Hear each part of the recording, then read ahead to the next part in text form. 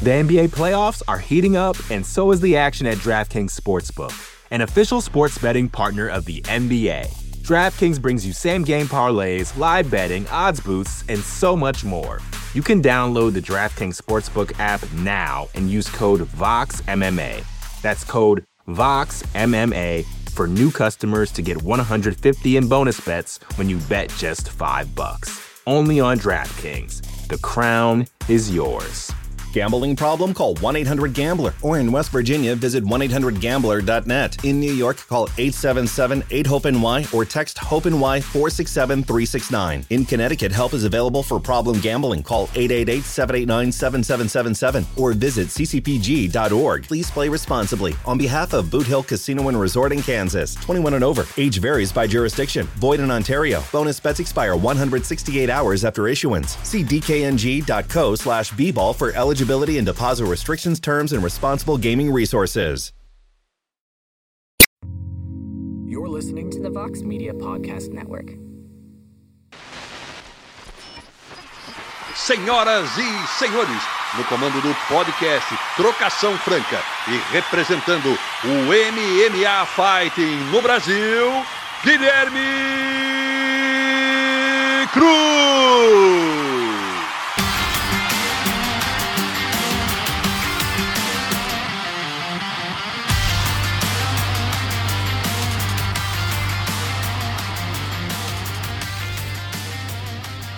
Alô, amigo fã de luta, bem-vindo ao 13º episódio do podcast Trocação Franca, a sua casa sobre MMA nessa imensa podosfera. Eu sou Guilherme Cruz, correspondente do site americano MMA Fighting do Brasil, e estou de volta nessa quarta-feira na companhia de Pedro Munhoz, top 10 do UFC no peso galo, que enfrenta a lenda Dominick Cruz no dia 11 de dezembro pelo UFC 269. Mas antes de conversar com o Pedrinho, nós vamos bater um papo com Rose Gracie, filha de Rorion Gracie, fundador do UFC, e que nunca calçou uma luva ou entrou em um ringue, mas talvez lute a luta mais dura de todos os Gracie no MMA. Tudo bom por aí, Rose? Essa foi a melhor introdução de todas. Garantido. Pois é, mas é uma luta importantíssima que você está travando, né? Mas antes da gente mergulhar nesse assunto que virou a sua missão, né, no mundo da luta, explica para mim, para o pessoal que está ouvindo, onde que você está posicionada nessa árvore genealógica da família, né? Que é sempre muito difícil de ler, né? Porque é tanta gente envolvida. E eu sei que você é neta do Hélio e bisneta do Carlos, né? Mas eles são irmãos, então só aí já dificulta um pouquinho de entender. É verdade, é verdade. Eu adoro brincar com isso, porque as pessoas falam, não é possível, como é que ela pode ser bisneta do Carlos e neta do Hélio? O negócio é o seguinte, gente, o meu pai é filho do Hélio. Então, Hélio é meu avô, óbvio. E aí, a minha mãe é neta do Carlos. Então, meu pai e minha mãe se casaram, total incesto dentro da família Gracie, e saiu eu. Outros tempos, né? Outros tempos. E aí, saiu eu. E aí foi, tipo assim, é maravilhoso, porque eu consigo navegar direitinho todas as facetas da família Gracie, entender muito bem como funciona. E sou muito privilegiada, isso é verdade.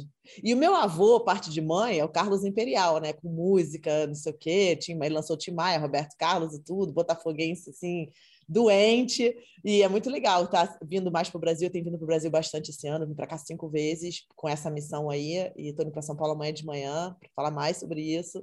E eu estou me sentindo muito privilegiada de poder estar falando sobre esse assunto. Você está envolvida na realeza da família Gracie dos dois lados, né? Que durante muito tempo tinha meio que uma rixa do lado do Hélio com o lado do Carlos, e você consegue estar nos dois lados ao mesmo tempo. Você é a única pessoa que está dos dois lados, né? Eu e minha irmã. Eu tenho uma irmã também que é da mesma situação que eu. E é muito legal, porque você consegue entender e não tirar lado de ninguém e fica meio que neutra. Então, funciona. Mas já está todo mundo acostumado também, não é uma novidade aqui dentro de casa, entendeu? Eu, por exemplo, agora estou ficando na casa da minha tia Vera, e ela é mãe do Renzo, do Ralph, da Flávia, do Ryan. Então, assim, duvido que algum filho do meu pai ia ficar aqui em qualquer outro momento. E como é que começou essa relação? Porque sabe que todo mundo que nasce na família Gracie vai respirar jiu-jitsu desde que nasce, né? Mas como é que começou para valer a sua relação com a luta? Então, minha vida toda, na verdade, porque quando a gente era pequenininha, quando meu pai estava morando nos Estados Unidos, a gente fazia as demonstrações no shopping, né? Ele trabalhava na garagem, sempre trabalhei na academia, sempre ajudei, sempre treinava com meu avô quando era pequenininha, a gente fazia aula e tudo, mas o meu avô era muito machista e eles já acreditavam que o jiu-jitsu não era para mulher naquela época. Então, a mentalidade dele é a mulher esquenta a barriga no fogão e esfria na pia. E essa é uma mentalidade muito, muito louca, porque obviamente não é a realidade, né? Então, assim, não é assim que funciona. Mas eu sempre tive por perto, sempre trabalhei, sempre tive em volta, sempre assisti ao crescimento de tudo que acontece hoje em dia, participo ainda até hoje. Se tem um lutador brigando muito contra um lutador, eu tenho que acalmar, às vezes eu ligo e falo, e fulano quer o telefone de não sei o quê para poder resolver um problema, eu vou lá. Eu quero que todo mundo seja amigo, porque é todo mundo de todas as partes, quero todo mundo amigo. Você falou esse lado machista da família, que era muito forte na época, especialmente, né? E a Kira, ela foi a primeira mulher da família a quebrar esse paradigma de competir mesmo no jiu-jitsu e tal. Você chegou a cogitar esse caminho também, ou nunca teve um incentivo para poder seguir, ou então interesse em seguir esse caminho? Pelo contrário, a Kira passou por uma parada que eu, tipo, falei, não quero mais, tipo assim, não vou mais, porque o que acontece é que a gente ia pra academia, fazia, então a gente vai treinar. Se tocasse o telefone, eles olhavam pra minha cara, Rose, vai atender.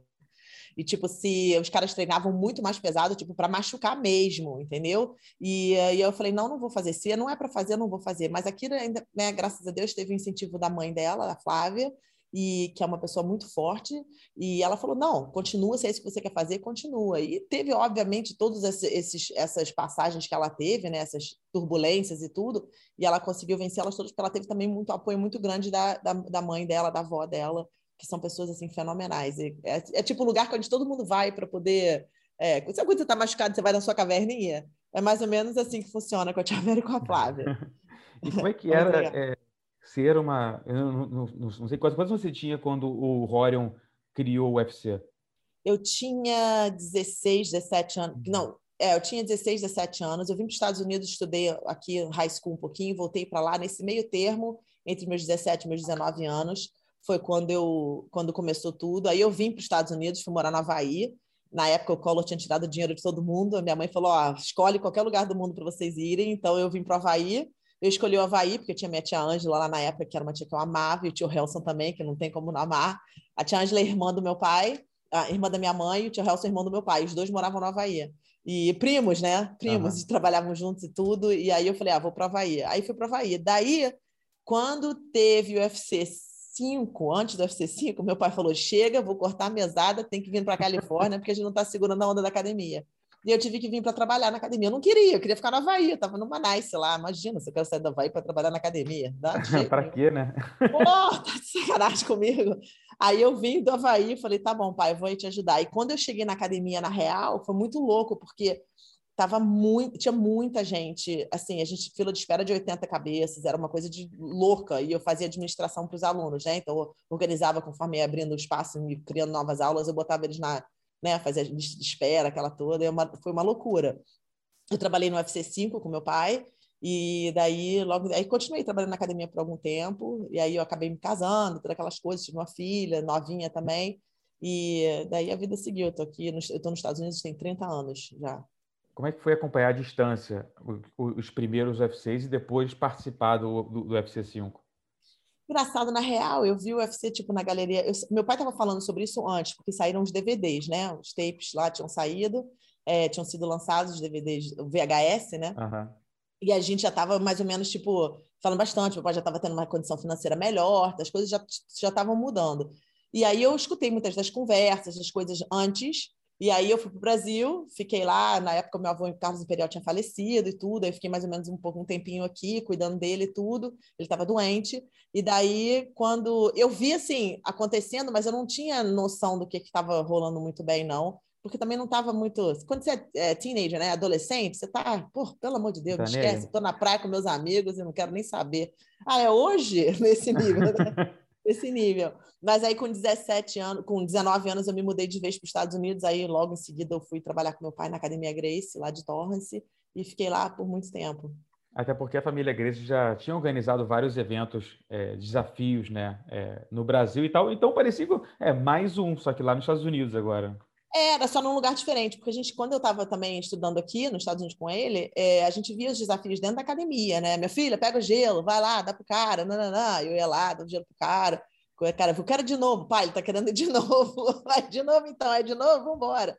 Então eu sempre participei muito do que estava acontecendo dentro de casa e foi muito bom, porque eu aprendi muito, né?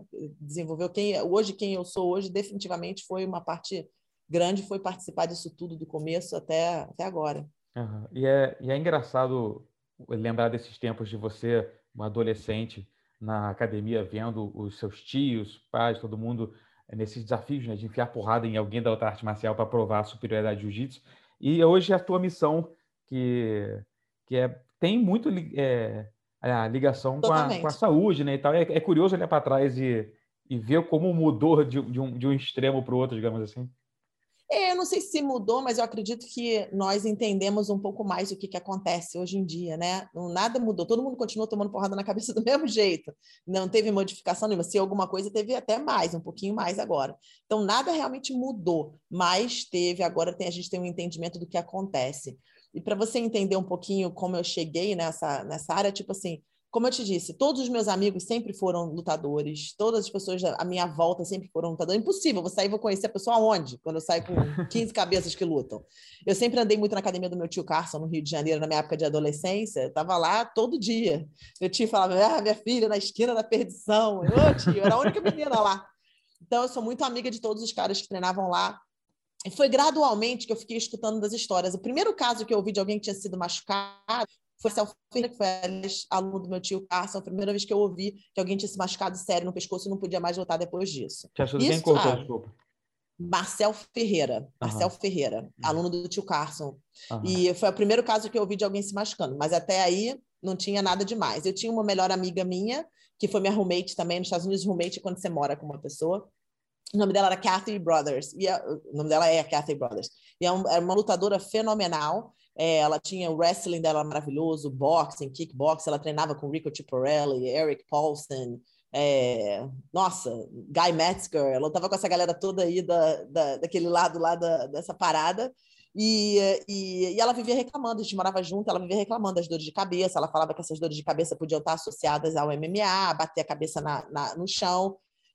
Mas assim, era tão louco porque tipo, ela falava comigo às vezes, eu falava, não esquece, a gente vai sair para algum lugar, a gente vai viajar para Las Vegas ou para algum lugar, eu falava, não esquece teu remédio de dor de cabeça para não atrapalhar a nossa viagem. E era uma coisa automática, tipo assim, essas dores de cabeça dela, mas nunca coloquei no ponto, no papel, o que realmente estava acontecendo. Aí os anos foram se passando, eu me casei, e o meu marido, na época, começou a desenvolver certos sintomas. No começo do relacionamento não tinha problema nenhum. Conforme os anos foram passando, ele lutou aquele... nem vou falar o nome de todos os eventos, porque eu não vou lembrar com certeza. Elite XC, na época que ele era Elite XC, King of the Cage. Ele estava lutando nesses showzinhos menorzinhos assim.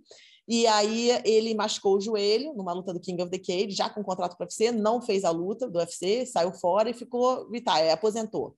Daí passou uns anos, a gente se conheceu e tudo, aí montamos uma academia. Ele falou, cara, eu quero tentar de novo, porque não quero deixar passar os anos e falar, eu podia ter feito, devia ter feito. Eu falei, beleza. Quando isso já estava começando, ele já estava caindo meio que numa depressãozinha. Eu via depressão, via ansiedade, comecei a ter as coisas que ele disse que não tinha tido antes, né? E eu já comecei a notar que tinha algumas coisas erradas, comportamento irracional, memória esquece, né? Era até piada, assim, porque até hoje com todo mundo, quando a gente vai numa mesa sentar e tem 1 milhão de lutadores na mesa, eu falo, gente, eu vou pedir para todo mundo, porque todo mundo aqui toma porrada na cabeça para sobreviver, ninguém sabe de nada, que eu vou pedir para geral. Aí eu peço para todo mundo a comida, eu sempre organizo, e eu sempre fui muito mãezona deles todos, assim, irmã mesmo, mais velha de todos eles. Então, mas era uma coisa que já virou normal, não era uma coisa que eu estava entendendo que poderia estar vindo de outro lugar, né? Eu achei que, toma pancada na cabeça, ele tem perda de memória. Era só o que eu assimilava. Daí, os episódios começaram a ficar piores, mais frequentes, e, tipo assim, teve os piores de todos, aí eu falei, não, tem uma coisa errada aqui, tem alguma coisa errada. E aí uma amiga minha viu uma cena dessa, que estava lá em casa, até lutadora, por sinal, ela viu essa cena dentro de casa e ela falou, cara... você assistiu aquele filme Concussion? É um filme com Will Smith e é Gigante Entre Homens. Aí eu falei, não, ela, cara, você devia assistir, juro por Deus, é exatamente o que ele está fazendo aí, parece com aquele filme, dá uma olhada nesse filme. E aí eu fui ver o filme. Quando eu assisti o filme, parecia que estavam conectando as coisinhas, estavam se conectando. Aí eu fui direto, corri. Eu sou viciada em TED Talks, não sei se você já ouviu falar em TED Talks. Eu sou viciada em TED Talk, aí botei no TED Talk lá CTE, que é o emblema do encefalopatia traumática crônica em inglês. CTE. Aí coloquei lá. Quando eu coloquei, já apareceu logo os toques falando sobre concussão e tá. E o primeiro que eu assisti foi do Chris Nowinski, que é o atual presidente da Concussion Legacy Foundation, que lida com jogadores de futebol americano nos Estados Unidos. E daí, quando eu assisti aquilo, eu falei, meu Deus do céu, é exatamente isso que está acontecendo, tem alguma coisa errada aí. Daí eu mandei umas mensagens para ele no Instagram. Eu não sei se você já mandou mensagem para alguém que ela é longa demais, fala, essa mensagem é muito longa. A maioria das pessoas não sabia nem que o Instagram tem isso. Eu mandei umas 10 dessa para ele, tá? E eu lembro que eu estava chorando. Antes disso, só para voltar um pouquinho, um segundo, que é uma parte muito importante, antes de eu fazer, de eu ligar para ele, de eu mandar essa mensagem, assistir o filme e tudo, teve uma ocasião, porque ele teve várias cirurgias, né? A maioria dos lutadores de MMA, o corpo está completamente destruído, né? Então, você está com problema no cotovelo, você está com problema no joelho, você está com problema nas costas, você está com problema no pescoço, você tem todos os tipos de problemas físicos, a gente sabe, vê, entende, eles sabem quais são, é aquele segredo às vezes, não é segredo às vezes, o cara tem a cirurgia, não tem a cirurgia, aquelas coisas assim, né? Então, a gente já sabia que ele tinha problema no joelho, que ele tinha problema no cotovelo, que ele tinha... Quando o médico fez uma operação no nariz dele, ele lutou com aquele Chad Mendes, operou o nariz, ele falou, cara, o nariz dele já quebrou várias vezes. Eu imaginei, os caras dão soco na academia o tempo inteiro, normal. Aí, quando abriu o dedo, um ligamento, quando ele lutou com o Joe Stevens, abriu um ligamentozinho, você só vê ele fazendo assim na luta, já tinha arrebentado o ligamento inteiro na mão. Porque você não vê isso na luta, você pensa que o cara fez assim, não é nada demais, mas quando vai lá dar uma cavucada mesmo, o negócio tá destruído, e eles continuam lutando, né?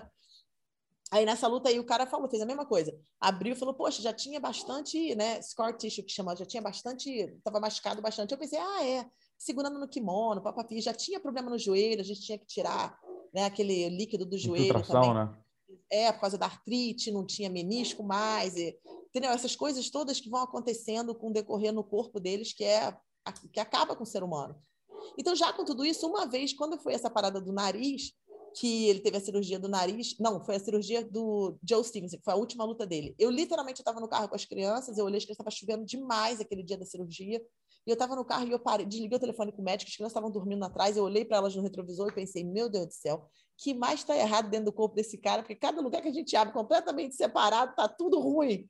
Que mais está errado que a gente nem sabe. Foi esse pensamento que veio na minha cabeça, foi o outro clique que deu. Foram esses momentozinhos, tipo cliquezinhos que foram dando no decorrer do tempo, que quando eu li sobre o CTE, como eu comecei a entender sobre isso, eu falei, meu Deus do céu, é como se eu estivesse conectando todos os dots. Eu falei, exatamente isso que está acontecendo dentro da minha comunidade, com a Kathy, com as dores de cabeça, com ela se sentindo da maneira que ela está se sentindo. Ela hoje em dia, entendeu? Ela está muito mal hoje em dia, então comecei a ver meus amigos com vícios muito grandes, pessoas que eu cresci com elas, assim, né, são meus amigos, minha família, os samurais que representam a minha família, e eu comecei a ver esses sintomas todos, eu falei, tem uma coisa errada aqui, eu acho que isso aí está atacando a minha comunidade.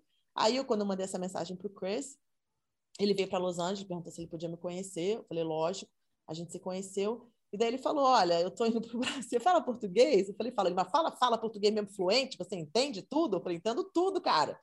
Aí ele, então, você não quer ir para o Brasil com a gente, não? Porque a gente vai conhecer o pessoal lá da USP, a USP tem um dos maiores bancos de dados do mundo, né, de cérebro, e vamos conversar com o Dr. Renato Anguiná, que é um neurologista brasileiro que é o mais incrível, assim, tipo, salve Dr. Renato. E aí a gente foi, aí eu vim com eles para entender como é que funciona, como é que retira o cérebro do atleta. E eu não sabia de nada, eu fiz até um programa com o Marcelo Alonso, lá naquele Confraria da Porrada na época, eu falei, cara, eu não sei de nada, não sabia nem falar concussão e contusão, não sabia nem a diferença, eu estava muito gringa, sabe? Totalmente gringa. E eu não sabia muito das coisas naquela época, eu estava tipo, me aprofundando no assunto, entendendo. Hoje em dia, não. Hoje em dia eu tô PhD no assunto. Mas essa parada de eu poder ir lá, checar como funciona, tirar o cérebro, como é que vai, quanto tempo demora para chegar o cérebro no lugar para ser estudado, como é que divide o cérebro, foi assim, essencial para eu entender a necessidade de fazer alguma coisa urgente, né, na comunidade. E daí, quanto mais eu aprendia, mais eu conversava com os atletas, eu comecei a ligar para todo mundo que eu conhecia, comecei a ligar para as famílias dos atletas que tinham cometido suicídio, comecei a ligar para geral, na real. E aí comecei a entender, teve alguns sintomas antes, teve isso, teve aquilo, e eu comecei a entender, conversar com essas famílias e entender a situação que eles tinham passado com alguns e estavam passando ainda com muitos, e situações até muito piores que eu podia imaginar. Então, foi aí que eu falei, não.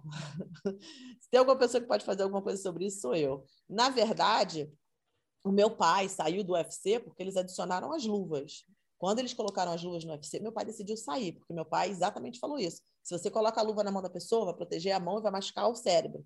E isso não pode acontecer. Então, a razão que ele saiu de tudo foi por causa das luvas. E foi muito louco, porque anos depois eu entrei nessa parada, a gente estava conversando um dia lá na sala, lá em casa, e ele me falou isso. Ele falou, minha filha, a razão que eu saí foi essa. E eu nem sabia, nem tinha conhecimento disso. Eu lembro que tinha mudado as regras, virado uma coisa que ele não gostava, mas não sabia a razão exata. E a gente conversou sobre isso e ele ficou, tipo assim, amarradão que eu tô fazendo agora, levando daqui para frente, tentando dar uma consertada nessa galera. Não só consertada, mas dar uma aliviada, né? Educação, providenciar recursos, pesquisa e também, obviamente, tratamento, que eles precisam e muito. Verdade. Eu trabalho com jornalismo MMA já tem 14 anos, né? E eu sei que esse tema ainda é visto muito com tabu, né? Especialmente aqui no Brasil, como se você levantasse essa bandeira, você estivesse brigando contra o esporte, né? Querendo manchar a imagem do MMA e tal. Você encontrou muita barreira dos lutadores quando você começou a bater nessa tecla? Ainda encontro até hoje, porque na verdade não é maldade deles, é ignorância, eles não sabem o que eles estão falando, mas quando eles vão discutir comigo, eles desistem. Não dá mais, chega. Então, meu irmão, você discutir comigo, você tem que ter os fatos. Você não tem os fatos, eu falar uma coisa dessa, não vai dar, né? Estuda sobre os fatos, aí a gente conversa. Mas é complicado, porque eles não têm noção. As pessoas acreditam no treinamento. Então, assim, o treinamento, se alguém se machuca na academia, né? Vamos supor que o cara teve uma concussão. Você viu o cara, pum, caiu duro. Não existe um protocolo para o cara voltar à atividade. É o professor que aprendeu com o professor, que aprendeu com o professor, que fala, ó, vai dar uma olhada, deixa ele começar só com jiu-jitsu, ver como é que ele está se sentindo e tararirará. Mas você não tem condições de saber se o cérebro da pessoa está machucado ou não, só com isso. Não existe possibilidade. Então, o que acontece? Com o cérebro é como se fosse uma gelatina.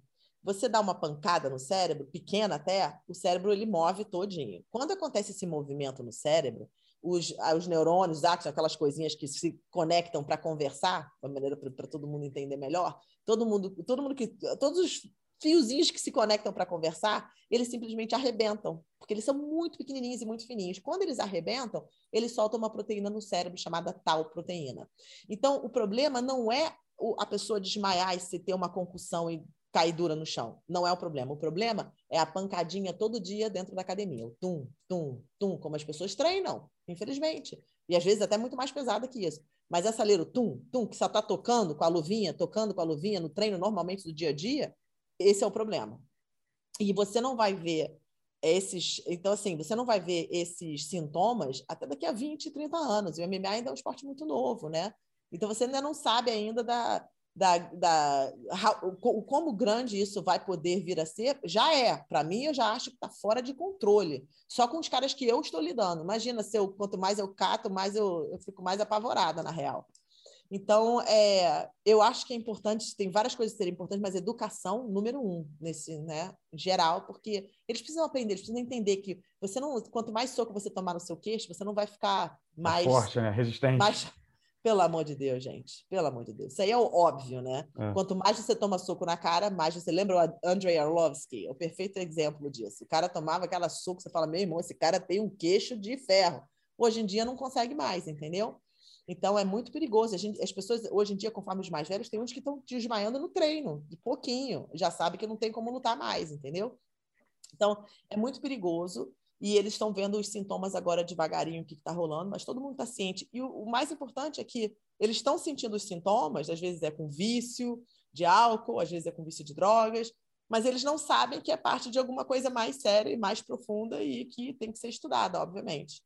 Ficou mais difícil ser fã de MMA depois de estudar tudo isso, saber de tudo isso, de assistir um evento como você assistia antes, quando você era leiga que não sabia o que estava acontecendo? Eu nunca gostei de ver ninguém nocauteado, porque eu sempre penso na família, eu sei do que a gente está passando. Eu lembro uma vez eu estava falando pro pro meu ex-marido, eu falei, ai, tomara que vocês... Coitado desse cara que você vai lutar com ele tá sem dinheiro, ele vai perder a casa se ele não ganhar aqui. Tomara que seja a luta da noite. Ele, Deus me livre se é a luta da noite, vai alugar essa praga pra lá. Aí eu parei e falei, mas é porque, coitadinho, eu queria que ele ganhasse dinheiro também. Eu nunca tive muito isso, porque desde o começo do Vale Tudo aqui no Brasil, né, da luta livre, com o pessoal do caça, antigamente aqui no Brasil, era jiu-jitsu contra todos os outros. Então, eu acho que eu nunca muito participei desse negócio de o time dele, o time daqui. Lógico, quando teve uns caras que tipo, ficam contra a minha família, ou alguma coisa dessa assim, eu tô junto com eles e não abro. Qualquer coisa, eu contra o jiu-jitsu, Gracie, eu tô contra também. Mas eu tenho mais uma parada dentro de mim que eu penso na pessoa, eu penso como é que ela está se sentindo, eu penso a família, a esposa, os filhos. E eu tenho Eu não gosto de assistir luta muito, não. Eu não gosto de ver nocaute. E eu tenho uma fobia de osso quebrado. Então, quando eu vejo que vai acontecer alguma coisa, eu já... Ai, meu Deus do céu! E eu já sou conhecida que eu não posso andar em volta de campeonato de jiu-jitsu, porque o cara bota na posição e eu mando parar. Aí, quando sai daqui, não tinha nada de errado. Desculpa, a gente ia quebrar, desculpa. Então, eu nem ando em volta mais, nem ando. Você dormiria tranquila se a sua filha virasse para você e falasse que queria virar lutadora de MMA? De jeito nenhum. E exatamente a razão que eu faço o que eu faço. Pela minha filha, pelos meus sobrinhos, pela minha família, pelos meus amigos. Todas as pessoas que eu amo na minha vida, que eu mais amo na minha vida, estão envolvidas em um esporte, que eles estão se machucando, sem ter noção, é um inimigo invisível. E o que está rolando hoje em dia com esse inimigo invisível é uma negligência criminal, porque não se tem nenhum estudo dado aos lutadores, não se fazem os testes corretos com os lutadores durante o treino, não se fazem os testes correndo antes da luta e não se fazem os testes corretos depois da luta. Então, é importante as pessoas entenderem que a gente está... Não estudam nem mulheres. Mulher não é um homem pequeno. A estrutura do corpo da mulher, do pescoço, tudo dela é diferente da estrutura do corpo de um homem. Então, se você não estuda nem mulheres, isso ainda a gente tem anos ainda para ir na frente. E a razão foi por causa delas pensarem, de repente, um dia, os meus netos ou quem for, eu vou, não, vamos resolver isso aqui agora, para acabar com esse problema. Mais ou menos isso.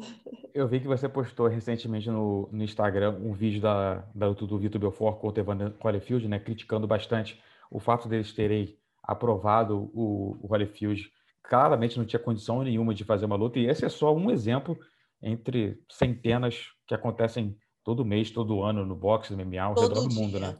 Pois é. Todo dia. O que você sentiu quando você viu aquela luta do Holyfield com o Belfort? Eu fiquei muito, muito triste, eu fiquei muito mal. Eu estava assistindo, eu falei, no começo eu fiquei até pensando, gente, é marmelada, eu espero que seja marmelada, porque não é possível que o cara esteja desse jeito, esteja desse jeito. Porque o Holyfield tentou ser sanctioned, né, ser autorizado para lutar há quase 10 anos, ele não estava conseguindo lugar nenhum. Aí eles fizeram mudar a luta urgentemente para a Flórida. Então, eles fazem esse abuso com o atleta para fazer dinheiro, é descarado, entendeu? Então, assim, é um absurdo. Eu achei um absurdo. Aquela luta eu achei um absurdo. Mas, assim, tem várias dessas. Você vê o Conor McGregor lutar com o Floyd Mayweather, o cara tem não sei quantas lutas de boxe, o cara tem uma luta de boxe, isso aí já tem uma coisa errada, gente. Entendeu? Então, assim, a gente está nós estamos num esporte que vangloriza a pessoa se machucar, né? O cara vai, toma um soco, aí sai sangue, todo mundo... Aí ele quase é nocauteado, aí ele sai daquele nocaute, ele volta, a galera toda feliz da vida porque está assistindo aquilo. Então, assim, quanto mais o cara se machuca, melhor, né, tecnicamente, entre aspas, que fala, entre aspas, melhor é a luta. Então, assim, é muito louco que que nós participamos desse esporte, mas eu acredito que certas providências podem ser tomadas dentro da academia, em educação com os coaches também, com os professores, e até dos atletas, de perceberem, de sacar o que está rolando com o amigo deles, com o cara do time deles, e dar a sacada. Porque realmente a pancada do dia a dia é uma pancada que você não tem dor de cabeça, é uma pancada que você não tem nenhuma tonteira. Tontura. Você não tem nenhuma dessas. Eu ainda arranho nesse inglês, aí é complicado fazer essa tradução. Eu deslancho em inglês. Quando eu venho para o português, eu fico... É muito tempo fora. 30 anos, realmente, é demais. Mas então, essas coisas, quando estão acontecendo no dia a dia com eles, tá demais da conta. É demais, já chegou já. A NFL mudou muitas regras e políticas depois que essa doença foi descoberta e os impactos da vida dos jogadores e tal. O UFC estendeu recentemente por mais de 5 anos a parceria com a Cleveland Clinic, doando $1 milhão para patrocinar estudos nos impactos a longo prazo no cérebro. Você acha que é pouco isso? O que mais poderia ser feito para poder tratar desse problema? Eu acho que $1 milhão é nada. Eles estão fazendo testes com 600 e tantos atletas todo ano. Os caras vão lá, fazem um testezinho no cérebro, volta para casa, daqui a um ano volta de novo. São testes clínicos demorados, vão demorar 5, 6 anos para sair algum resultado. E tem um conflito de interesse aí, né? Na verdade, o UFC não tem que ser a pessoa que está... Eles deviam estar bancando esses estudos, não só os estudos, mas como o tratamento desses caras, o apoio. Eu mando mensagem direta, eu já mandei várias mensagens para Sean Shelby, para Reed Harris. Se eu mostrar para as pessoas o que eu falo, nem que vai falar, meu Deus do céu, como você falou isso para esse cara? Mas eu falo mesmo, falei, gente, é urgente, tem que ser feita alguma coisa agora. E meio que ninguém nem quer falar sobre o assunto, porque se você assistir um documentário que teve acho que está no YouTube ou no Netflix, chama League of Denial, o nome do documentário. Eu não acredito que tenha em português, então, sorry, mas chama League of Denial. E ele conta exatamente essa história de como começou a parada do cérebro, tudo. E se você olhar, o UFC está passando exatamente pela mesma situação. É só uma questão de tempo. Isso não vai ser... não, a gente vai fingir que não está rolando e não vai acontecer. Isso aí vai vir à tona. As pessoas já estão até com dificuldade de investir. Quando teve a parada que eles queriam vender agora, o UFC, né, a Zufa, né, a empresa toda lá, e eles já tinham dificuldade porque as pessoas, investidores, já estão cautelosos, sabendo que possa aparecer alguma coisa com o cérebro no futuro. Então, isso aí já existe, essa conversa já existe, graças a Deus. Isso tem só nos últimos 2, 3 anos. E eu espero que eu continue... Eu vou continuar conseguindo, porque ninguém vai me parar. Não tenho interesse nenhum na parada, a não ser ajudar as pessoas que eu mais amo. Então... Tá difícil eles me pararem. O que você acha que o UFC poderia fazer, além de, claro, estudos e tudo relacionado à parte da ciência? O que no esporte especificamente poderia mudar para poder... porque é um esporte que, na natureza dele, é causar danos, né? Eu gostaria de saber o que o UFC está fazendo, porque eu não estou vendo nada. Esses estudos na Cleveland Clinic, para mim, juro, não tem nada ali.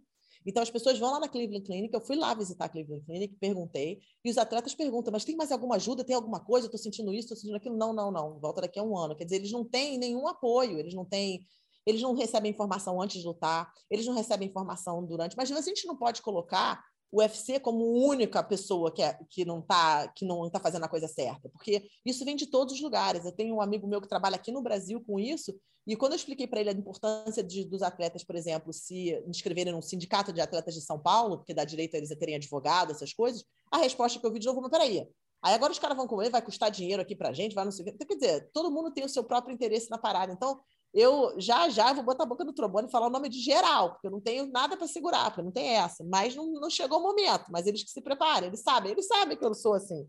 Então, assim, é importante que as associações aqui no Brasil, as federações, essas pessoas todas tenham uma conscientização geral.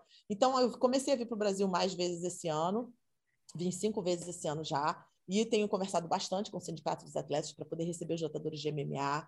Já mudamos ali na USP, no ML da USP, como recebem os corpos, a gente faz perguntas para saber se a pessoa foi um atleta profissional, não só de MMA, mas como de futebol de salão, rugby, o que for, né? Porque acontece em todos. E a gente o Sindicato dos Atletas de São Paulo está patrocinando já o estudo desses cérebros, que foi, assim, importantíssimo. Então, assim, tem gente se mexendo, ajudando na causa, que está fazendo a diferença e está movendo na direção correta. Não tem como voltar para trás. Eu estou agora abrindo uma non-profit nos Estados Unidos, que vai ajudar os atletas do mundo todo com isso, com tratamento, com recursos, com os 4 pilares que eu falo: tratamento, recursos, educação e pesquisas, que são importantíssimos para poder continuar, né, a gente continuar entendendo mais o que está acontecendo nesses preciosos cérebros desses atletas. E uma das coisas que mais dificulta é que no MMA o cara só ganha dinheiro quando luta, né? Então ele acaba esticando demais a carreira pela necessidade de dinheiro, quando claramente ele não tem mais condições de lutar, mas se ele largar isso, o que ele vai fazer da vida? Ele nunca estudou nada, nunca fez nada. No futebol americano, claro que essa doença também é um grande problema lá, só que o cara ganha um salário mensal, então depois de 10 anos de carreira, o cara tem ali, se o cara planejou bem, ele tem um dinheiro para viver o resto da vida. No MMA faz 1, 2 lutas por ano, quando ganha um bom dinheiro, ótimo, mas se não se planejou, tu não vai ter dinheiro, né? Aí você vai se aposenta 1 ano depois, já acabou o seu dinheiro já, né? E se não se machucar, tá? É. Porque, assim, foi muito engraçado com o meu ex-marido, ele não é Gracie, né? Então, ele não era relativamente não tão muito conhecido. Então, eu fui em cada luta, cada parada de alunos dele, cada coisa, eu falo, meu Deus, aí eu falava assim, gente, cadê as toalhas e as frutas? Eles, que toalha e fruta, cara? Eu falei, não tem mais um negócio de que tem toalha e fruta? Ele, não, tá louca, isso aqui é selva. A E aí eu raiz. comecei a entender. Raiz, aí, tipo assim, as lutas não podiam continuar porque tinha só o médico. E na maioria das vezes, aqui no Brasil também, você vê o médico, tem um médico, né? Você vê a luta, tem os juízes, que não tem nenhuma educação, não acredita que tenha nenhuma educação maravilhosa, espetacular sobre nada. Se você perguntar para eles sobre CTI, provavelmente eles não vão nem saber o que está acontecendo.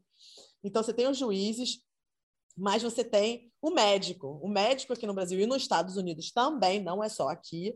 No médico, ele olha o olho, normalmente é um ortopedista, olha para o olho do cara, vê se a pupila está dilatada. Não, beleza, pode voltar a treinar, tchau. E aí fica a critério do professor falar, não, você tomou muita pancada e você não deve, até nas lutas amadoras. Então, assim, essa coisa está borbulhando e cozinhando em todos os cantos do mundo o tempo inteiro. E aí eu começo a aprender sobre outras artes marciais também, que eu falo, meu Deus do céu, se eu estou perdendo minha dor de cabeça com a MMA, quando eu chegar pro Lethway, você ouviu falar no Lethway? Aham. Que isso? Sim. Que é aquilo? Eu falei, meu Deus, não quero nem pensar sobre isso A agora. violência pura ali. Violência pura, cabeçada e tudo. Meu Jesus, o que está acontecendo aqui? Então é muito complicado. Eles colocam as crianças para lutar desde muito novinhas, tem muita gente botando criança para lutar. E não é legal, porque você não está querendo fazer um campeão mundial com 12 anos de idade, entendeu? Você tem que ter um pouco de senso que o cérebro não está desenvolvido completamente até os 25 anos de idade. Então, você imagina esses garotões que estão começando a treinar. Isso ocorre no jiu-jitsu, isso ocorre no MMA, isso ocorre no boxe, no judô, demais. Isso ocorre no ciclismo, ocorre na Fórmula 1, nado sincronizado, e tudo que é esporte. Então, assim, se a gente pode fazer alguma coisa para minimizar essa situação, vamos fazer. Mas tem gente desenvolvendo muita coisa legal hoje em dia. Eles estão desenvolvendo um protetor bucal que diz a força que o atleta está tomando a pancada durante o treino. Coisas assim maravilhosas que estão pipocando, mas não estão ainda em efeito, porque precisa ser uma coisa que as pessoas possam pagar para ter, né? Se for caro demais, o que adianta ter um negócio maravilhoso desse? Se não ter acesso para todo mundo, não adianta. Então, as coisas que eles estão trabalhando, mas eu acho que está indo no caminho certo, isso sem dúvida. A gente tá se aproximando de um momento que a gente vai ter um diagnóstico que será possível o diagnóstico a pessoa viva ou ainda é distante? Ainda não. O que acontece? Como é que a gente diagnostica, né? A gente dá um diagnóstico para uma pessoa que possível CTI. O que acontece é o seguinte, você só pode ter o diagnóstico depois que a pessoa morre. Isso aí não tem como. Tem que abrir o cérebro, cortar, ver, aí você vê por dentro a proteína no cérebro. Mas você pode falar, olha, esse cara teve esse estilo de vida, ele está com dor no pescoço, ele está com uma dor de cabeça, não tem nada a ver com o pescoço. Você examina ele inteiro para saber que tudo que ele está tendo de sintomas do CTI não é relacionado a uma outra coisa que ele possa ter. E daí você pode ter o possível CTI. Então, definitivamente, só depois que a pessoa falece.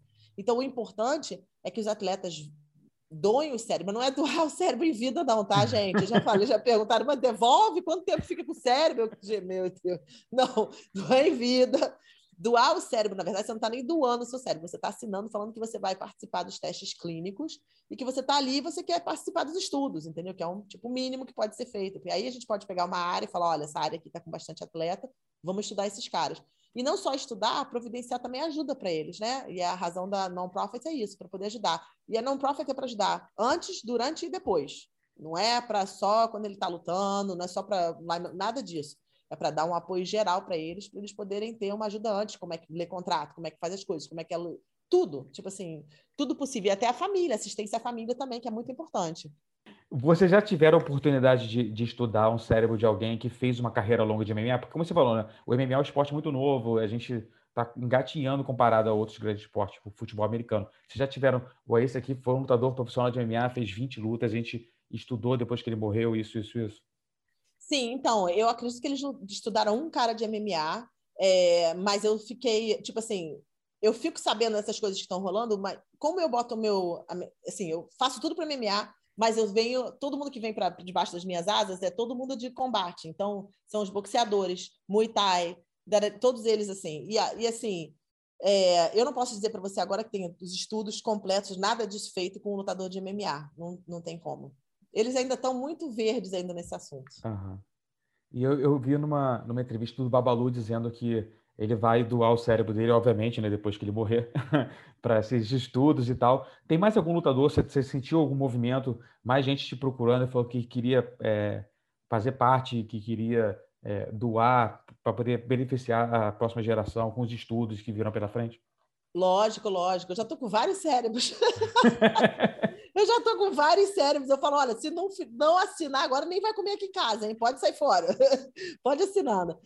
Parrumpinha já doou, já fez o pledge dele, né? Que não é dor, mas já fez o pledge dele. Paulo Filho, você falou Babalu. Eu tenho que checar a lista lá, mas eu estou sempre atrás, falando, ó, pode me dar o cérebro aí. E eles são tão gente boas comigo, eles sabem que eu estou fazendo uma parada para poder ajudar, então eles são super relax. E até agora, essa semana, eu falei com o tio Robson no caminho, a gente foi visitar uma pessoa da família. Eu falei, tio Robson, eu preciso que você doe seu cérebro para ele. Pode deixar, tá doado, pode ficar. E só para a gente fechar, quando você acha que a gente pode sonhar em ter um esporte mais tranquilo nesse sentido? Eu acho que quando as pessoas começarem a se educar, educação é tudo. Então, no minuto que elas começam a entender e se educam, tudo muda, né? Então, se fosse assim, se eu tivesse a minha própria academia nesse exato momento, eu já tive a minha academia e não sabia dessas coisas. Se eu tivesse, na época, eu já teria parado tudo. Mas, assim, de repente, tirar as luvas, o capacete, que chama capacete, headgear, chama capacete. Então, o capacete ele pode dar uma ajudinha, porque ele tem um pouquinho de almofadinha, mas, na verdade, ele só previne de você cortar o rosto, ele não previne de você tomar a pancada na cabeça, né? Então, eu tiraria as luvas, porque quando você está com a luva, você bate na cabeça da pessoa mais forte, e tiraria o capacete também, porque para as pessoas não precisam fazer. Vê o Floyd Mayweather, se ele está tomando soco na cara para treinar? Não, gente, nenhum, nada. Imagina, todo mundo Floyd Mayweather. Eu acho que ele tinha que começar o DVD Como Prevenir essas paradas, porque é o melhor que tem nessas coisas. Então, se você aprender a técnica dele, eu acho que seria ideal. O boxe sem luvas é menos pior que o MMA? De jeito nenhum. Eu achava que era o Bare Knuckle Fighting. Aí eu tive uma conversa lá no MMA hoje com o Thiago Alves. Thiago Alves. Pitbull. E ele tá lutando lá no Bare Knuckle Fighting. E aí quando ele me falou que o foco é todo só na cabeça, mais nada, já ali eu já tava na cadeira, não. E aí eu falei, não, então eu achava que isso aí ia ser legal, esquece isso, porque não é, né, você ainda tá amarrada a mão não tá nua e crua, a mão tá amarrada, e você acho que é até pior, na verdade, que o MMA, em todas as essências, porque você não tem outras coisas que você pode fazer, você está continuando só na cabeça, é um boxe, né, pesado, você vê que os caras tomam 40, 50, 100 pontos na cara, como é isso? Isso aí você não acha que está dando pancada repetitiva na cabeça direto? Tá, fora o que eles fazem no treino, o pior não é na luta, o pior é o treino, isso é muito importante, não é a concussão que você cai duro, é a pancada repetitiva constante, esse é o problema. A gente vê um movimento de muitos atletas que param de fazer sparring, né? Então diminuem drasticamente a quantidade de sparring que fazem antes da luta. Mas tem muita gente que não, que faz sparring 3, 4 vezes por semana e acha que é isso que vai deixar ele bem preparado para uma luta. É uma mentalidade, é uma cultura que tem que ser mudada, né? Assim, porque eles não foram educados. Então, os professores não sabem como ensinar. Eles acham que é assim que tem que ser treinado, porque eles aprenderam isso com o professor deles. Foi como eu falei, entendeu? É tudo vindo de anos e anos de prática dos professores fazendo, sem ter ninguém realmente olhando, estudando e vendo, até porque eles não tinham nem conexão, a gente nem sabia que isso existia. Eu acho que, tipo assim, não se era falado, até eu começar a falar, olha aí, agora a gente está conversando sobre o assunto, porque antigamente eu perguntava para as pessoas, a maioria dos lutadores não sabe nem o que é, nunca nem ouviu falar, mas o que é isso? Não estou entendendo. Eu converso com gente até hoje que não sabe, mas é engraçado, porque eu virei, tipo assim, uma pessoa que as pessoas se associam com isso. Então, elas me ligam quando elas estão tendo algum problema, me ligam quando estão tendo depressão, me ligam quando estão tendo qualquer coisa. Você acha que isso pode ser possibilidade ou o que for? E agora eu comecei a receber ligação até de jogador de rock, de jogadores de outras modalidades. Calma aí, gente, minha parada é MMA, lutas de combate. E eu tenho uma parceira muito forte comigo lá na Non-Profit, nos Estados Unidos, que é a Carla Duran. O pai dela é o Stitch Duran, sabe aquele...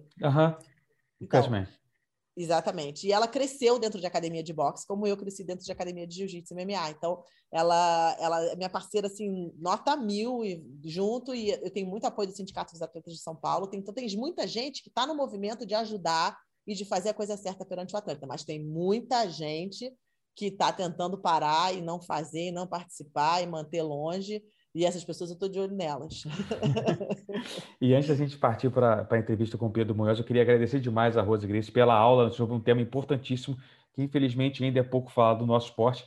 Explica para o pessoal e para os nossos ouvintes onde eles podem acompanhar o seu trabalho, onde eles podem ler e se inteirar mais sobre esse assunto e talvez contribuir também com ele. Então, seria legal se eles fossem lá e fizessem o pledge do cérebro deles, que é no rosegracie.org. E eu acredito que tem em português lá do ladinho ali. Dá para colocar em português, mas se não, é só colocar o nome e a informação deles. Eu até me mando uma mensagem. Tem um pessoal que trabalha comigo agora no Instagram. E eles são muito bons, porque eu sou péssima com isso.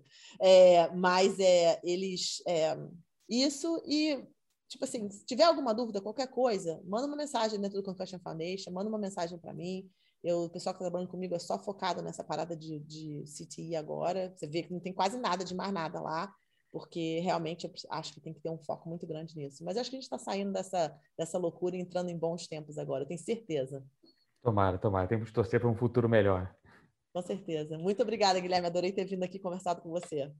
The NBA playoffs are heating up, and so is the action at DraftKings Sportsbook, an official sports betting partner of the NBA. DraftKings brings you same-game parlays, live betting, odds boosts, and so much more. Don't miss out as the NBA postseason winds down. And new customers to DraftKings can bet $5 to get $150 in bonus bets instantly. You can download the DraftKings Sportsbook app now and use code VOXMMA. That's code VOXMMA for new customers to get $150 in bonus bets when you bet just $5. Only on DraftKings. The crown is yours. Gambling problem? Call 1-800-GAMBLER. Or in West Virginia, visit 1-800-GAMBLER.net. In New York, call 877-8-HOPE-NY or text HOPE-NY 467-369. In Connecticut, help is available for problem gambling. Call 888-789-7777 or visit ccpg.org. Please play responsibly. On behalf of Boot Hill Casino and Resort in Kansas, 21 and over. Age varies by jurisdiction. Void in Ontario. Bonus bets expire 168 hours after issuance. See dkng.co/bball for eligibility and deposit restrictions, terms, and responsible gaming resources.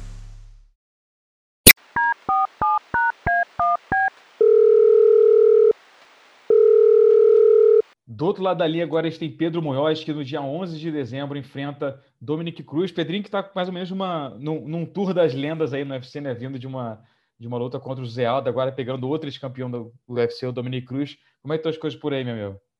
Tá show de bola, Guilherme. Melhor impossível. Como você mencionou aí, e nas minhas últimas 6 lutas, foram 5 ex-campeões mundiais. Então, isso mostra que a gente está numa rota aí bastante ocupada, porém, algo que eu sempre almejei durante a minha vida profissional, né? Então, para mim, na verdade, não sinto peso nenhum, e sim, eu sinto que chega uma hora que os melhores lutam entre os melhores, entendeu? Então, acredito que esse seja o momento agora, e 5 ou 6 anos que eu já estou entre os top 10 e 5 oscilando ali do UFC, e só venho lutando com os ranqueados desde então. Verdade. E onde você colocaria o Dominick Cruz nesse ranking dos nomes que você tem enfrentado? Definitivamente, eu acredito que todas as lutas que eu fiz foram lutas importantes. Eu acredito que uma luta é um passo para a próxima luta, entendeu? Como assim, a luta com o José Aldo, ele luta com o Rob Fonte, que aí já chega bem próximo do quem vai ser o próximo desafiante. Então, acredito que cada luta nos posiciona para um lugar assim na categoria, entendeu? E acho muito importante esse casamento dessa luta aí, entendeu? Como eu comentei com você, nas últimas 6 lutas foram 5 ex-campeões, entendeu? Então, acredito que um trabalho bem feito, uma vitória grande ali, uma vitória contundente ali em cima do Dominick Cruz ali, acho que me coloca ainda de volta aos top 5 pela 3ª vez ali. A categoria é muito dura, entendeu? Lutei já com grandes atletas como José Aldo, Corey Campbell, Frank Edgar, Rob Fonte, que vai lutar com o Aldo esse final de semana. Então, tipo assim, se correr o bicho pega, se ficar o bicho come. Com certeza. Pô, ele é um cara que, para muitos, é o melhor peso galo de todos os tempos. Você concorda com isso? Você acha que ele é o melhor de todos os tempos da divisão? Acredito que sim. Se a gente for cogitar 5 nomes 5 maiores nomes da história da categoria Galo no UFC, acredito que o Dominic está entre eles, pelo fato de ele vir da imersão do WEC para o UFC como campeão, ter ganho do TJ Dillashaw, entendeu? Um cara que é um lutador que é duríssimo, que é muito difícil de vencê-lo. Ele foi uma luta que, inclusive, eu estava em Boston quando eles lutaram. E o nível técnico, assim, muito grande. Então, eu me sinto, assim, bem lisonjeado por ter a oportunidade de mais um ex-campeão, um campeão mundial aí no meu currículo, vamos dizer assim. Aquela luta dele contra o TJ foi histórica, né? Com todo o cenário. Ele ficou afastado durante muito tempo, voltou contra o Mizugaki nocauteando em 1 minuto, aí pegou o TJ que estava voando e colocou aquela performance primorosa, né? Mas de lá para cá ele só fez 4 lutas, né? Um cara que não consegue se manter muito ativo, né, ao longo da carreira. Muitas lesões, infelizmente, mantiveram ele afastado. Você acha que isso pesa contra ele de alguma forma, ou esse histórico dele de ter ficado tanto tempo afastado e voltado tão bem? Ele é um cara que, diferente da maioria, ele é imune a esse ring rust, né, como os americanos gostam de dizer. Ali, o que você cogitou ali faz sentido total e tem uma relevância muito grande, né? Depois ele estar afastado há 2 anos, vindo de lesão do joelho, duas ou 3 cirurgias, e ter performado da maneira que ele performou contra o TJ, não é um cara que a gente tem que se levar como um atleta aí qualquer, entendeu? Ele venceu os odds, que estavam totalmente contra. A galera falou que ele não aguentava mais um chute ali no joelho ali, lutou com o TJ 5 rounds, uma guerra, eu assisti pessoalmente. Então, isso daí é meio que um caô, entendeu? Igual a galera falava pra mim que o Aldo tava velho. Se o Aldo tava velho, então eu tô velho, que a gente tem a mesma idade. E essa última performance do Dominic contra o Casey Kenny, né? Ele ganhou na decisão dividida. Foi a primeira luta dele depois dele ter perdido para o Corey e para o Cerrudo. O que você achou dessa performance dele? O que ela te diz do Dominic que você pode esperar para essa luta do dia 11? Com certeza. O Kenny Casey é um atleta novo, um atleta duro, entendeu? Um cara que vem de vitórias, estava vindo de vitórias, de grandes lutas, e o Dominic foi e com a sua experiência, com a sua tática, com aquele footwork dele, né? Aquela movimentação de pernas, assim, ele conseguiu levar a luta na técnica, na malandragem, entendeu? Então, é um cara que definitivamente a gente vem estudando para poder ganhar dele, porque ele é um cara que ele é difícil de acertar, é um cara que é difícil de ser quedado, difícil de ser finalizado, entendeu? Então vão ser ali detalhes ali, brechas ali na parte técnica que a gente vai ter que usar isso a nosso favor. A gente conversou a última vez, depois que você enfrentou o Zé Aldo, né, e você revelou que teve uma conversa com o Aldo e que cogitou, estava analisando a possibilidade de, quem sabe, fazer uma luta no peso mosca, né, descer de categoria, mas que estaria aberto, claro, a lutas no peso galo se viesse uma coisa grande, como veio o Dominic Cruz, né? Essa ideia do peso mosca, ela está abandonada ou está só deixada de lado um pouquinho para ser reavaliada no futuro? Com certeza, eu não elimino a possibilidade, muito, mesmo algumas pessoas da minha equipe dizendo que seria um esforço absurdo da minha parte, devido ao peso corporal. Eu não sou um cara que luta de galo, mas que fica num peso baixo, né? Eu, em média, ali peso 71, 72 quilos no off, em período de treinamento 68, 69. Então, seria definitivamente algum ajuste que eu teria que fazer. Quando eu tive a oportunidade de estar contra o Dominic Cruz, com certeza não pensei 2 vezes, entendeu? Não, ao mesmo tempo, eu nunca falei para o UFC oficialmente que eu iria descer. Então, igual nós falamos da última vez, eu estava em aberto para ver se eu iria descer, mas uma luta que faria sentido na categoria galo eu abraçaria, e foi exatamente o que aconteceu. Então, a oportunidade de descer para a categoria mosca, não deixei ela de lado, entendeu? Isso daí ainda eu penso nessa possibilidade. Com certeza eu parei de pensar agora devido à grande luta que eu vou ter agora na frente, E depois dessa luta eu pretendo dar mais uma avaliada e ver quais são os próximos passos, mas como eu te digo e vou dizer novamente, a oportunidade de descer para o Mosca é uma oportunidade que ainda eu vejo sim de ser explorada melhor. Uhum. Você tá dentro do UFC há bastante tempo, né? Já é um cara conhecido dos fãs aí dentro dos Estados Unidos, também no Brasil, né? Que chegou a fazer grandes lutas aqui no Brasil, inclusive contra o Rob Fonte, né? Em São Paulo. Mas você construiu uma carreira muito curta aqui no Brasil, né? Antes de ir para os Estados Unidos, fazer as vitórias na RFA e chegar até o UFC. Como é que era a tua vida em São Paulo? Como é que era a tua vida no Brasil antes de você firmar a residência nos Estados Unidos? Com certeza. Então, eu tive uma história no esporte em São Paulo que me deu esse caminho, né, que eu segui. Foi o motivo e a oportunidade que eu vim aos Estados Unidos em 2010, depois de eu ter lutado no Jungle Fight contra um lutador americano que tinha lutado no Strike Force, o Pablo Afonso. Antes dessa luta, eu lutei com outros 2 brasileiros e esse americano aí no Brasil. E como eu via que o esporte no Brasil estava crescendo, mas comparado aos Estados Unidos estava engatinhando, eu queria dar um upgrade na minha carreira, entendeu? Na minha carreira profissional. Já tinha alguns amigos que já estavam aqui eu já via alguns torneios aqui, bastante de jiu-jitsu sem kimono, que eu queria bastante competir na época, devido ao wrestling, que eu já estava treinando e competindo boxe amador, entendeu? Então eu já via já na televisão já os UFCs, os WEC, e eu não imaginaria que no Brasil eu teria essa oportunidade. Eu acredito que estamos aqui nos Estados Unidos, trabalhando com as pessoas e estando aqui na terra americana, assim, isso daí me ajudaria muito no futuro, principalmente a língua inglesa em si, entendeu? A viver aqui e estar próximo. Então, isso daí eu desde moleque assistindo os torneios aqui nos Estados Unidos, os eventos aqui, os UFCs, criou uma expectativa de eu vir para cá e ter uma vida aqui. Eu cresci numa família no qual meus pais sempre trabalharam, então eu sempre estava na rua jogando bola, e logo depois eu tive a oportunidade de treinar jiu-jitsu, e com isso eu criei uma paixão dentro do esporte, então eu queria treinar, queria melhorar cada vez mais e competir.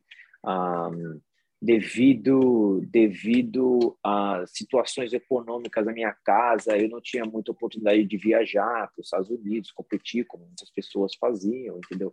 E quando eu tive a oportunidade de vir para cá, foi um aluno meu, um ex-aluno meu, um amigo que eu tinha na época, que ele me patrocinou. E aí eu vim para cá, e aí eu fiquei morando aqui na academia do Riga Machado durante muito tempo, bem na rua da academia do Rorion Gracie, que você cogitou agora aí. Eu conheci o Renner, conheci o Hiron, que são os filhos do Rorion. 2 pessoas formidáveis que eu tive a oportunidade e a felicidade de treinar com eles, entendeu? Tive a oportunidade de treinar com o Cobrinha bastante em Los Angeles, que a academia dele era 30 minutos da minha casa. Conhecia já o Cobrinha daqui, então assim, a vida nos Estados Unidos para mim foi uma vida mais tranquila aparentemente do que a vida em São Paulo, devido aos lugares que eu treinava, era tudo muito longe, e acesso em São Paulo, muito trânsito, então eu andava muito de metrô e ônibus, entendeu? Então, nos Estados Unidos, nesse ponto, ele me ajudou um pouco nessa locomoção de treino, e também eu tive a oportunidade aqui de treinar com pessoas, né, que na época eu assistia, Anderson Silva, Lyoto Machida, a galera da Black House, a princípio, quando eu vim, que eu treinei na Black House durante 7 anos, o tempo que eu morei em Los Angeles, eu pertencia à Black House e a Kings MMA. Conheci o Rafael Cordeiro, foi um cara que me ajudou muito na minha ascensão, na minha evolução técnica do esporte, entendeu? E depois que eu queria buscar outros patamares, eu queria buscar outras oportunidades, desenvolver mais um esporte, ir atrás do meu objetivo, que é ser um dos melhores da minha categoria e, consequentemente, campeão da minha categoria, eu pensei numa possibilidade de vir para a América Top Team. Já tinha vindo para cá já algumas vezes, já tinha lutado com alguns lutadores daqui da América Top Team. Tive a oportunidade de vir para cá em 2015, voltei em 2017 e aí eu decidi ficar. Mudei minha família da Califórnia para cá e tenho uma filha, sou casado, tenho uma filha que vai fazer 8 anos agora, sexta-feira. Então, a minha vida aqui, praticamente, já vão fazer 12 anos que eu moro aqui, entendeu? Vou para o Brasil sempre que eu tenho oportunidade, gosto muito do Brasil, não descarto a possibilidade de viver no Brasil no futuro, entendeu? Gosto muito da cultura brasileira, isso é um motivo que eu vim um motivo que eu gostei muito aqui da Flórida, além do treino, que eu vim do treino. Aí eu fiquei sabendo que aqui era uma das maiores comunidades brasileiras que tinha nos Estados Unidos. E aí isso daí para mim foi muito legal, porque eu tive acesso novamente à cultura que eu cresci, entendeu? E se você vê na Flórida aqui, onde eu moro, em Broward County, é uma das maiores comunidades brasileiras que tem dentro dos Estados Unidos. Acho que superou já Boston e Nova York. Você cogita vir morar no Brasil, mas ainda como lutador profissional ou só depois de encerrar a carreira? Não tem como... O nível de treino que você tem nos Estados Unidos, você não vai conseguir encontrar aqui no Brasil. Não conseguiria encontrar no Brasil. Tem academias no Brasil, né? Tem academias no Brasil, em São Paulo, não sei, mas no Rio de Janeiro, Nova União, mas eu não trocaria agora nesse ponto da minha carreira. Tô muito satisfeito e feliz aqui no Brasil. Não sei as academias que têm a infraestrutura que nós temos aqui. As academias que eu treinava em São Paulo na época eram todas academias pequenas que eu tinha que treinar separadamente, entendeu? E em Los Angeles também, foi o motivo da minha vinda para cá, porque aqui a gente concentra todos os treinos numa equipe só. Estou bem satisfeito aqui, pretendo encerrar minha carreira profissional na época que eu tive, que a oportunidade na hora que eu achar que eu tenho que pendurar as luvas, eu não tenho nenhuma cogitação de trocar de equipe ou ir para outros lugares. Então, se um dia eu fosse morar no Brasil, seria com certeza assim, depois de um termo da minha carreira profissional, ou um projeto que eu tenha no futuro, porque eu gosto do Brasil, né? Então, além de visitar os amigos, minha família, a cultura brasileira, o país em si é bem legal, né? Eu moro aqui nos Estados Unidos há muito tempo, toda vez que eu vou para o Brasil, eu vejo essa diferença, como tem os prós e os cons também, entendeu? Tem a parte boa, tem a parte ruim, como aqui também a parte boa e a parte ruim. Mas, no modo geral, tirando a minha carreira profissional, que aqui eu tenho tudo o que eu preciso e estou bem satisfeito, não descarto uma possibilidade de morar no Brasil num futuro bem para frente. Aí. Você falou que você, quando foi para a TT, você já tinha enfrentado gente da equipe antes. Foi estranho esse começo, assim, tipo, estando no meio ambiente de caras que já tinham Não, enfrentado? brother. Foi quando eu vim para América Top Team, eu tinha vários amigos em comuns que já estavam aqui já treinando. Eu já conhecia o Conan já de falar com ele, ver nos torneios. Já conhecia o Farrupinha já de conversar com ele já em outros lugares. Thiago Moisés, a gente já tinha treinado uma época em São Paulo. O Pezão, o Marcos Rogério, o Pezão, não o Bigfoot, o Marcos Rogério de Lima. A gente se conhece desde a época da nossa adolescência, ele já estava treinando aqui. E o Buscapé, que lutou no UFC duas vezes, ele saiu, depois ele voltou. Leandro de Souza Silva. Uhum. Leandro Silva, também conheço ele desde a minha adolescência. Então, na verdade, quando eu vim para América Top Team, eu me senti assim, a princípio assim que eu fui bem recebido, vamos dizer assim. Tinha bastante amizade ali já antiga, desde a época da minha adolescência. E quem é o teu treino mais duro aí? Porque eu sei que a academia, ela, pô, tem os melhores de todos os pesos, né, cara? Tem cara muito bom no Mocha, tem os pica do Mocha, o que hoje Horiguchi, que era o campeão, né, do Bellator do Rising na sua divisão, que vai disputar o cinturão do Bellator também. Quem é o treino mais duro pro seu peso ali, ou na sua divisão, mas o cara que você treina no dia a dia? Caras que eu treino no dia a dia que são duríssimos, né? Vamos lá. O que você falou, que hoje Horiguchi, ele é uma fera, uma máquina. O cara vai lutar agora o cinturão do Bellator agora sexta-feira. Uma máquina contra o Sérgio Pérez, uma máquina, um japonês muito rápido, muito forte, por ser um peso mais leve, mas um cara que me surpreendeu pela força física dele. Adriano Moraes, campeão mosca do ONE UFC, alto. Inclusive foi um cara que me ajudou muito para essa minha luta, que ele é muito talentoso, então ele tem essa habilidade de copiar a pessoa, e eu tive a oportunidade de treinar bastante com ele. Tem outros nomes aqui, né? Denis Sabatello, tá no Bellator, um cara duríssimo, meu parceiro de treino meu do dia a dia. O Tony Martin, que também é do UFC da minha categoria, duríssimo, faz parte do meu treino dia a dia. Outros lutadores que lutam em eventos pequenos ainda, mas que são aí prospectos que eu acredito. Sol, Léo Capoeira, que é um brasileiro. Treinadores, todos eles aqui, eu treino com todos eles. O Catel, o Anderson, o Gabriel de Oliveira, o Ivan de Oliveira, que é o irmão dele. Então, assim, igual eu tô te falando, assim, eu tô bem, bem feliz, bem equipado e assessorado com a equipe que a gente tem aqui na América Top Team. O Miquinho, você falou, né? Que é um cara alto, que tem um tipo físico que parece um pouco do Dominique. E só que o estilo do Dominique de luta é um estilo muito difícil de ser imitado, né? A movimentação dele, tá? O Miquinho, ele absorveu um pouco esse estilo dele para poder te ajudar no treino?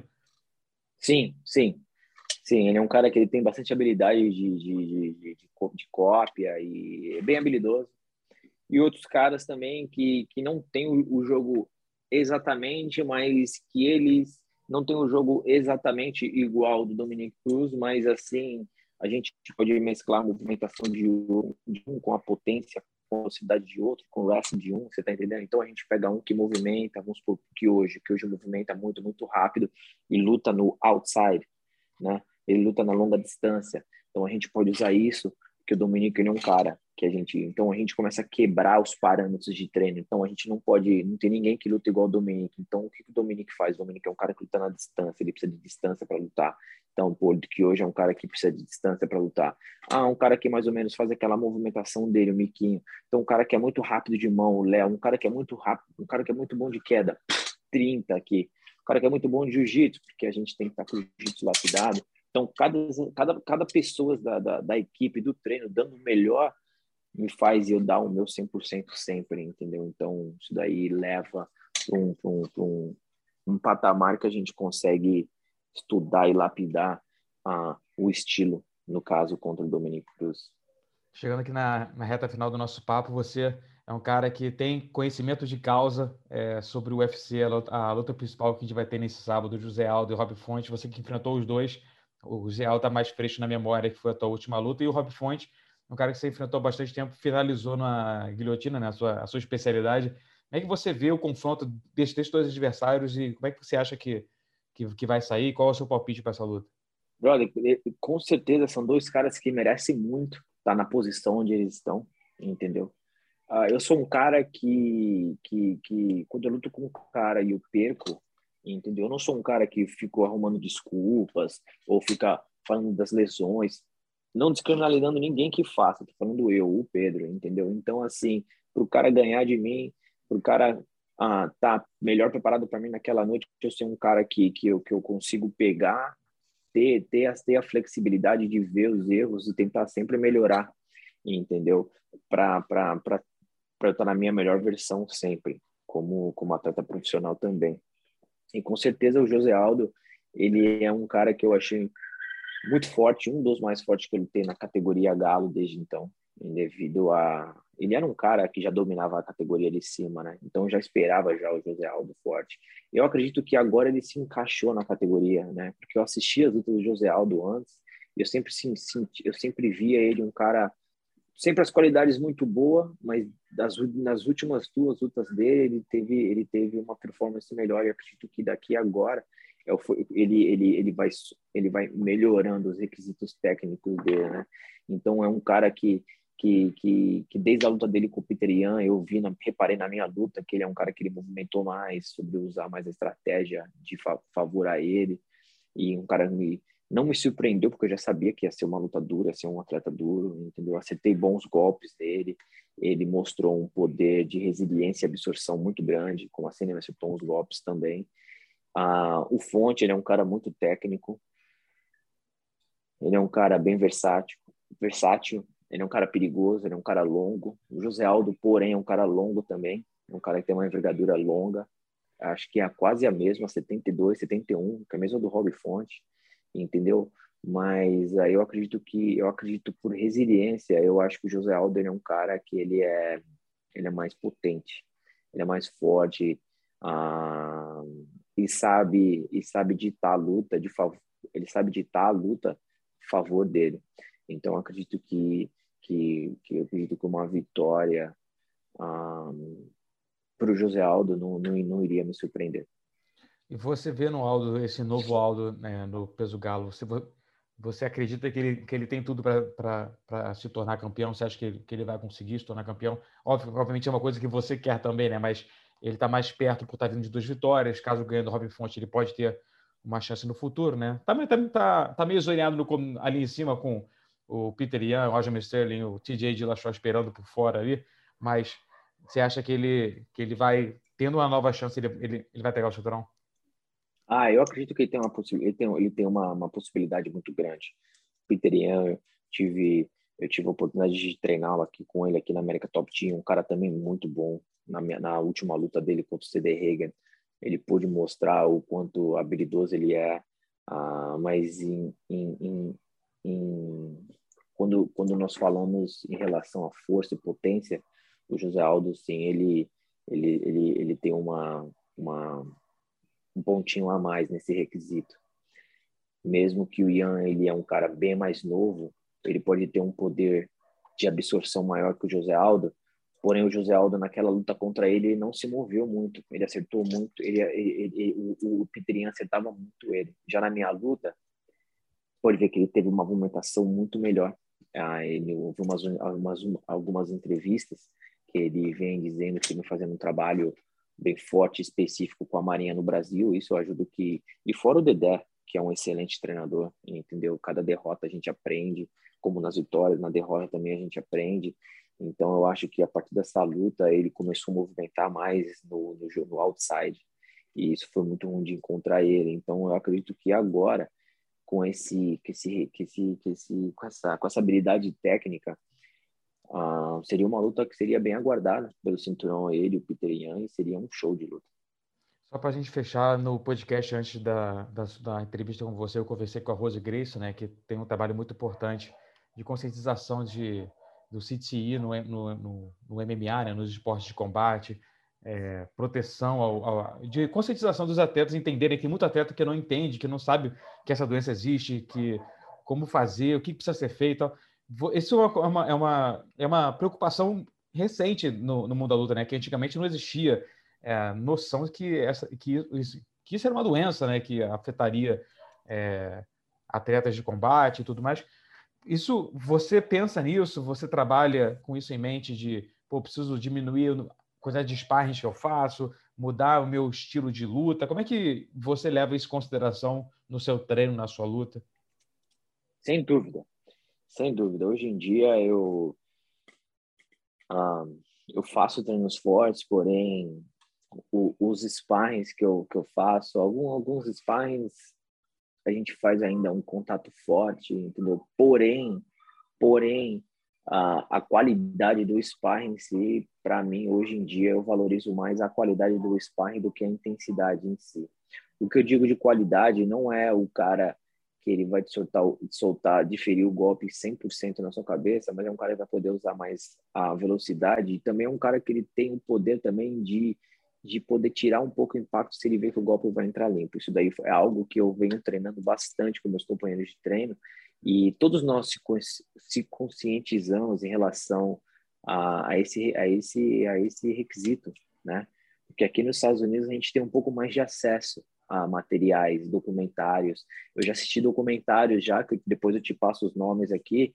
Nossa, brother, que faz você mesmo se cuidar um pouco nesse respeito. Tem um que eu vi há alguns meses atrás, de um jogador de futebol americano aqui, um alemãozinho, e a maneira que ele jogava era uma maneira bem agressiva, e ele desenvolveu um CTE, mas tem um nome, que é o nome dele, ou eu acredito que é o nome de uma outra pessoa, são só igual os três. Então a pessoa ela vai morrendo aos poucos. E hoje em dia ele nem falar ele fala. Eles conseguiram desenvolver um aparelho, e esse cara ele foi o principal cara para poder desenvolver esse aparelho, que ele fala com as pessoas. Pra você ter uma ideia, esse cara é totalmente atlético. Hoje em dia ele não anda, ele não mexe, não toma banho, ele só fica na cadeira, a cadeira senta e levanta. E tem uma tela, um computador que vem na frente dele, que conforme ele olha, letra por letra, a máquina fala o que ele quer. Então, assim, e o documentário, brother, eu vou te passar esse documentário, se a Rose...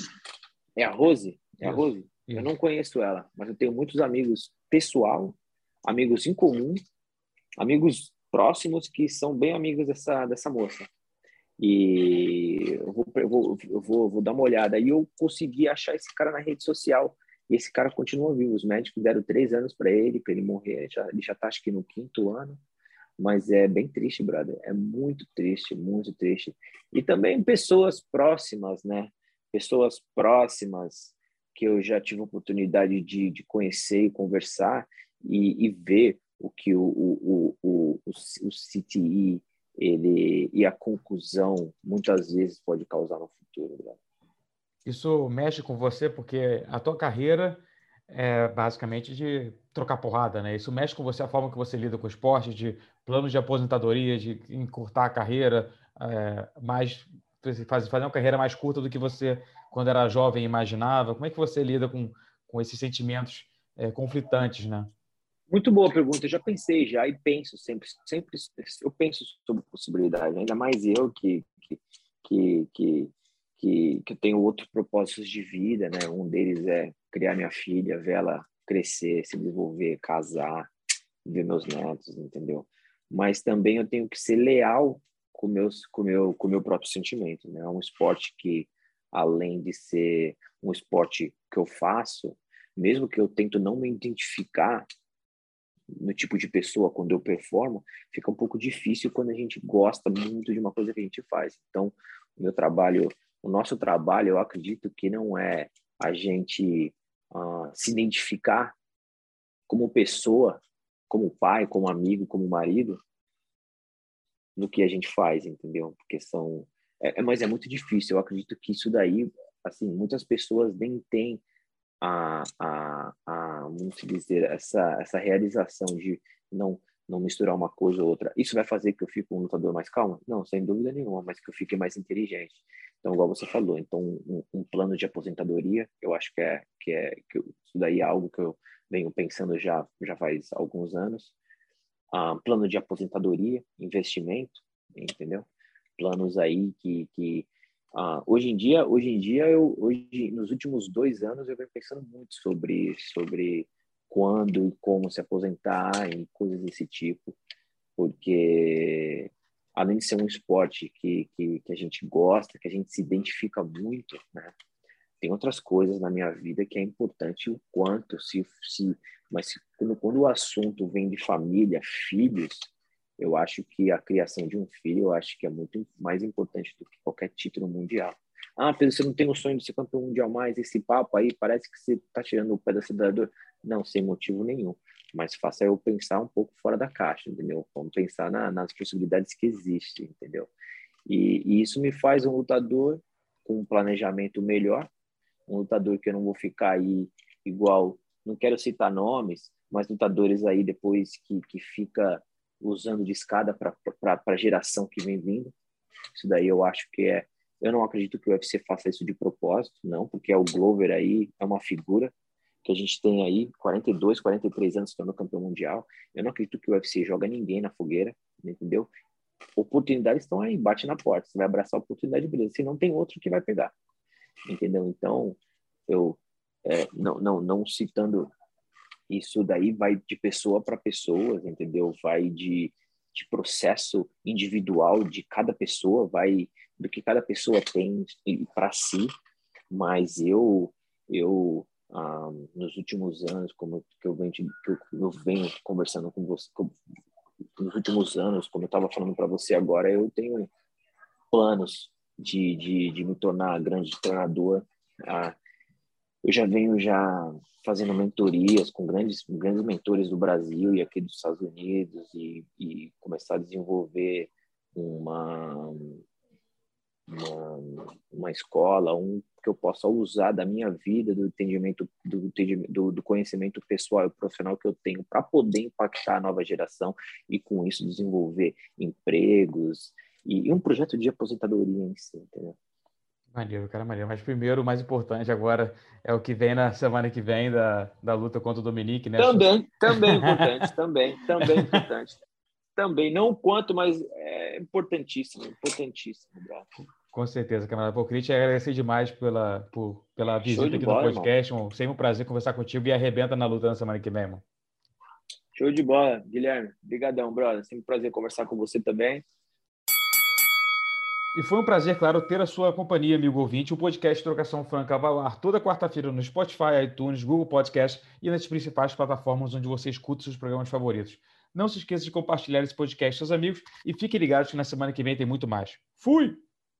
The NBA playoffs are heating up, and so is the action at DraftKings Sportsbook, an official sports betting partner of the NBA. DraftKings brings you same-game parlays, live betting, odds boosts, and so much more. You can download the DraftKings Sportsbook app now and use code VOXMMA.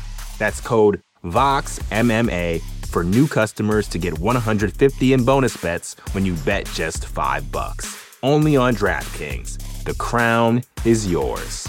Gambling problem? Call 1-800-GAMBLER. Or in West Virginia, visit 1-800-GAMBLER.net. In New York, call 877-8-HOPE-NY or text HOPE-NY 467-369. In Connecticut, help is available for problem gambling. Call 888-789-7777 or visit ccpg.org. Please play responsibly. On behalf of Boot Hill Casino and Resort in Kansas, 21 and over. Age varies by jurisdiction. Void in Ontario. Bonus bets expire 168 hours after issuance. See dkng.co/bball for eligibility and deposit restrictions, terms, and responsible gaming resources.